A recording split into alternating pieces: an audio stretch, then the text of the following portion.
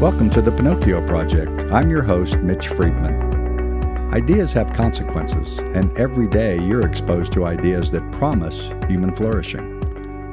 Our mission here on the Pinocchio Project is to equip you to examine these everyday ideas so that you can determine for yourself whether or not they deliver on their promises.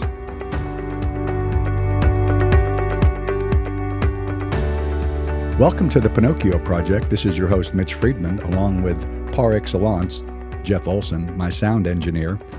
And I'm recording this on November the 10th. And so this week we've had a little bit of excitement, maybe some anxiety and some expectation as we experience the midterm elections on Tuesday, November 8th. I hope you voted. It's your right, it's your privilege, and it's your responsibility. And a lot of interesting conversations going on around the country, around the water cooler, around the dinner table, about the dynamics, the importance, the expectation for the midterm elections, no matter which side of the political aisle you're on. I saw something interesting. Dateline Tuesday, the day of the election, at 7 p.m., which for us, Central Time, was when the polls closed. And I saw this post on Facebook. Here it is, quotes. "It feels like we're all in divorce court waiting to see who gets custody of us." And I would say that's a fairly pessimistic view. I think it was meant to be funny. But, I don't do much except examine worldview statements. And that is a worldview statement of who's in control, what's wrong with the world, what can be done to fix it, and where all this is going. And, that was, I think, maybe something we could all relate to, the uncertainty of how we're going to be cared for, or what kind of policy is going to be made, what kind of policy is going to be continued, what policies may be discontinued based on the quote-unquote balance of power shifting. And, the media plays this up for all they're worth because they want to get as much headline and then follow-up and consistency of exposure and excitement around their media broadcast as they can. And there's still a few elections around the country that are either going into a runoff or haven't settled yet. So it could be weeks before some of these uncertainties about our custody will be made known.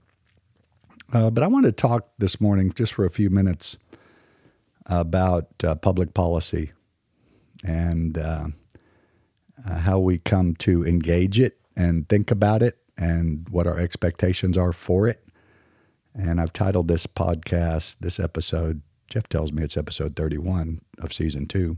By the way, Jeff, isn't it exciting that we have something coming down the pipeline for season 3 beginning in January? Man, I'm so pumped about this. More later, you guys are going to experience the anxiety of this cliffhanger as we move towards this new exciting development for the Pinocchio Project. But I've called this episode 31 of season 2, Public Policy, is it the root or is it the fruit? Public policy, root or fruit? Now I'm going to be defining terms along the way here. The root of something is the basic cause, source, or origin, and the fruit is the product or result born from the fruit. So to simplify, there is no fruit without a root. And so my question to the Pinocchio Project podcast consumer is public policy a root or a fruit? And I'm going to go ahead and give you an answer. It is actually the fruit. Public policy is the fruit that's born from a basic cause, source, or origin. So all the decisions that are made about how we're governed, what's acceptable behavior, what's unacceptable behavior, what we're going to do about various hot-button issues, all those things are public policy, and they are the fruit of something else that is the basic cause of the thinking that's gone into the policymaking. And I would offer that the root is worldview. But I'm going to come at it from a little different perspective today. And some of you may be saying, hey, Mitch, man, you're going to kind of riding this horse again? We talk about this a lot. Yes, we do, because worldview shapes policy. And policy shapes how we are expected to live our lives, with the expectation that if policy is appropriate in its formation, then flourishing will result. So this is kind of the same pony, but it's a little bit of a different saddle. And so again, under the framework question of public policy as the fruit of a source, I want to quote one of my favorite authors. He's actually a Catholic guy. He passed away, I think, in 2000 and... I can't remember. I think Jeff's going to look it up. Dr. Richard John Neuhaus, that's Neuhaus. He's the founder of First Things Magazine, which I would highly recommend to you. If you're a consumer of the Pinocchio Project podcast, that means you like the things we talk about and go in depth on. And I found First Things Magazine to be of eminent value, inestimable value in some ways. And so Dr. Richard John Neuhaus, who was connected to all things government for his time in service, and also a great theologian, he says this: politics is chiefly a function of culture. So politics is the relational machinery of policy making. Politics is chiefly a function of culture. At the heart of culture is morality. And at the heart of morality is religion. So I am going to say that again and then unpack our terms here as we go from root to fruit. And this is actually stated in reverse, from fruit to root. So politics, the relational machinery of policymaking, is chiefly a function of culture, and culture is the collective attitudes and behavioral characteristics of a particular society, civilization, or social group.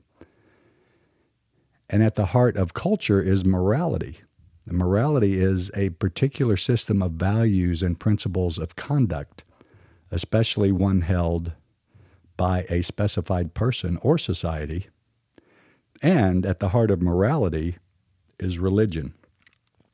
And religion is a collection of cultural systems, belief systems, and worldviews that relate humanity to spirituality and sometimes to moral values. So you may not be too clear yet, but what Dr. Richard John Neuhaus is saying, that policymaking, or politics, which is the relational machinery of policymaking, is actually sourced in religion. And there are a few stops in between as that ultimate fruit is being formed. And the stops are culture and morality. Let me restate it for you. So what I'm trying to do here today is maybe in a certain approach, different saddle, same pony, asking the question, what do we expect out of our policymakers these days? If you went into this midterm election season thinking that the quote-unquote red wave was going to become a tsunami and sweep out all of the distasteful and sometimes downright evil patterns of policymaking that have held sway over the past few decades, I would ask you to maybe ask another question. Why would I expect that to be the case? If religion is the basic source, the root of what ultimately becomes policy or politics, why would I expect anything different than either a status quo or slight erosion of what I would say is flourishing morality built into the policy based on the religious values of our day and our land? So let me restate what Dr. Richard John said, maybe a little more simply. Religion is the root that produces the fruits in sequence of morality, culture, and public policy. Religion is the root that produces the fruit in sequence of morality, culture, and public policy. So from the original source material, religion, what people think about God, how they practice their systems of belief, how those systems of belief become behavior in a culture, in a society, in our country, religion actually produces public policy. Now, the steps of sequence in between are morality and culture. Maybe that's a little clearer. Maybe not. Let me say it again. You want me to say it one more time, Jeff, in a different way? Same pony, different saddle. Listen up. Here it is. Groups of people, some in vocations of influence, such as university professors, elite academics, elites in places of financial and material resource, entertainers, groups of people, some in vocations of influence and some elected to positions of influence, all who have religious commitments. Now you would say, wait a minute, I've seen what comes out of Hollywood. Trust me on this, folks. Everyone who's made in the image of God, and how many people is that, Jeff? Everyone is built with a religious commitment that must be shaped.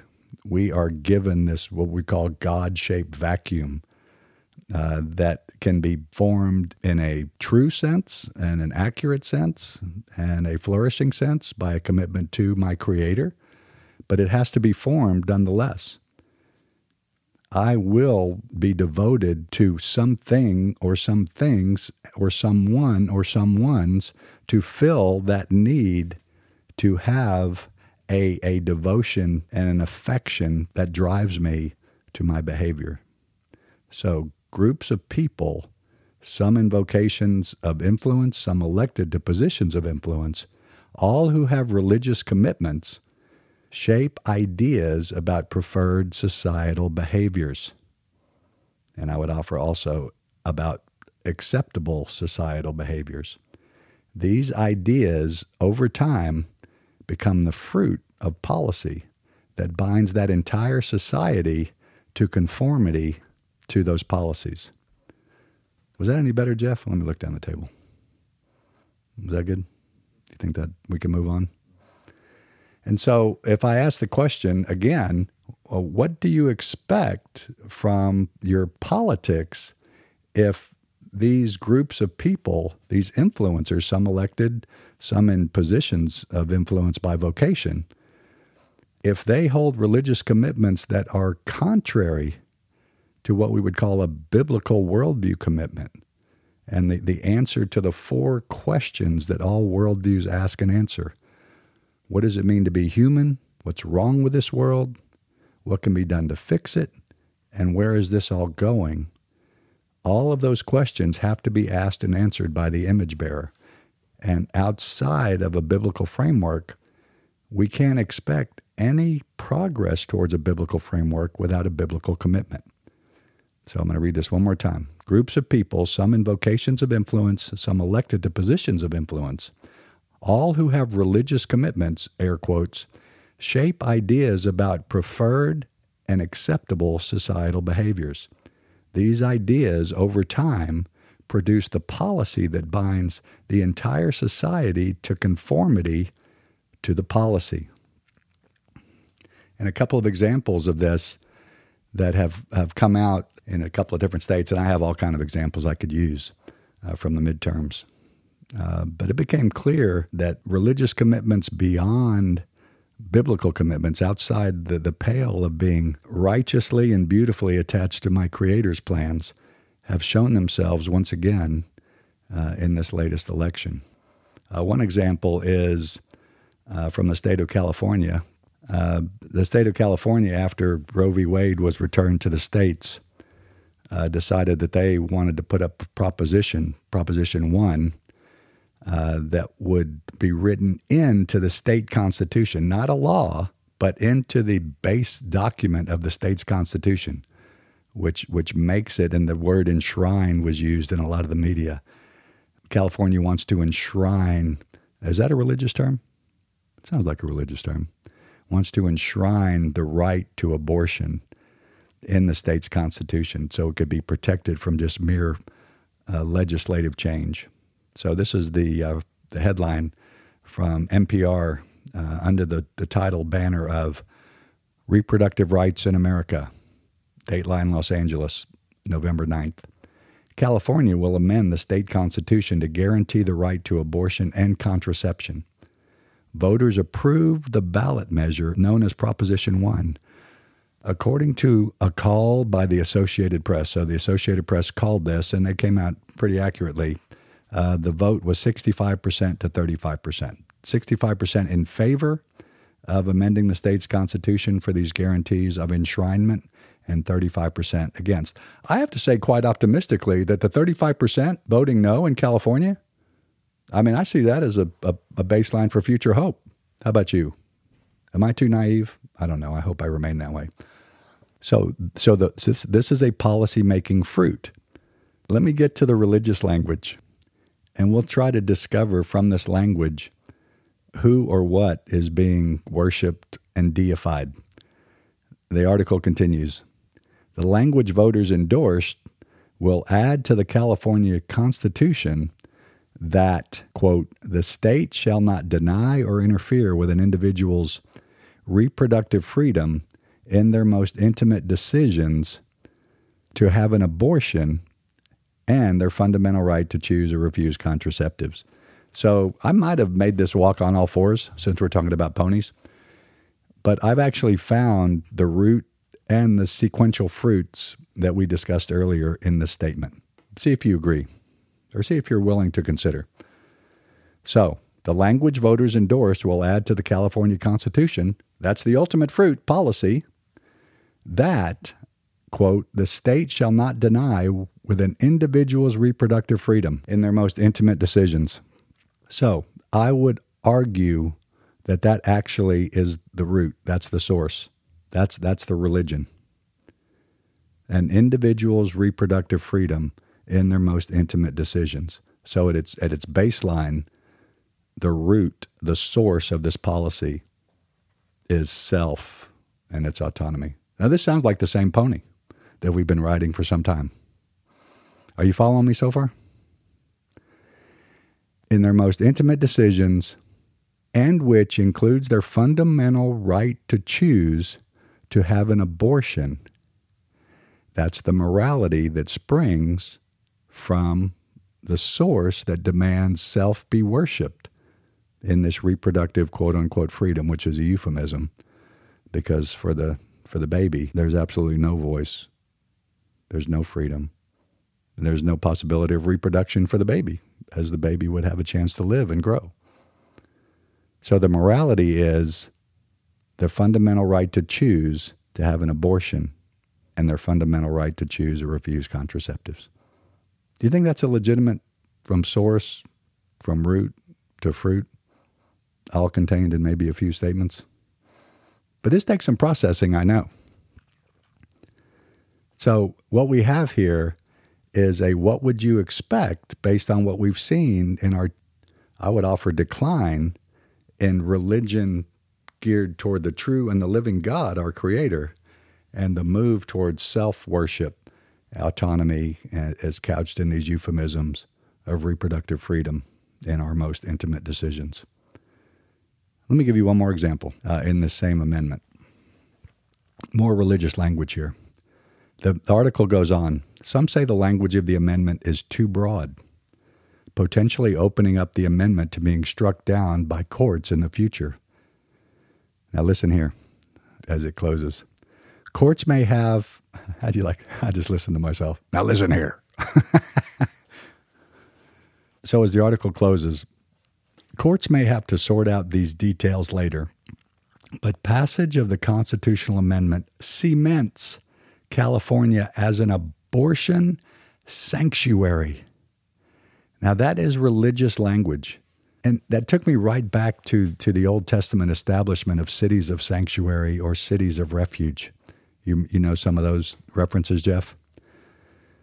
So the Old Testament law made provision for certain cities to be places where if anyone had accidentally killed someone and their family of that someone that was killed wanted to exact vengeance by killing the killer, that accidental killer could find refuge or sanctuary in this particular city and be protected. Well, this is the exact opposite. To use the two terms together as religious language, California now as an abortion sanctuary, that's actually a nonsensical, paradoxical non sequitur.